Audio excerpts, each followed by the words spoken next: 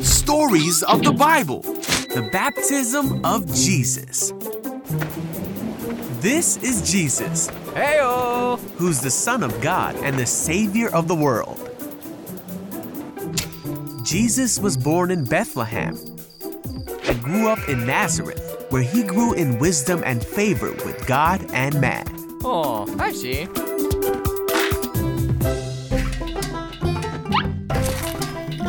This is John the Baptist. Hey, John loved God with his whole heart, hey, all you. and he told everyone that the Savior of the world was coming soon. Wow! Come on. John baptized people in the Jordan River. Whoa! And one day, Jesus went to this river to be baptized by John. Hold on. But John tried to talk him out of it. Jesus said, "It should be done, for we must carry out all that God requires." Man, okay. So John baptized Jesus.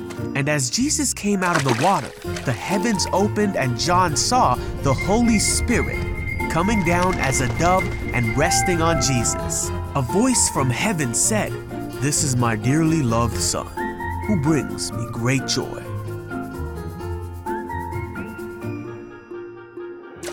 And John knew, without any doubt, that this was the one they had all been waiting for. This was the chosen one of God, who would take away the sin of the world.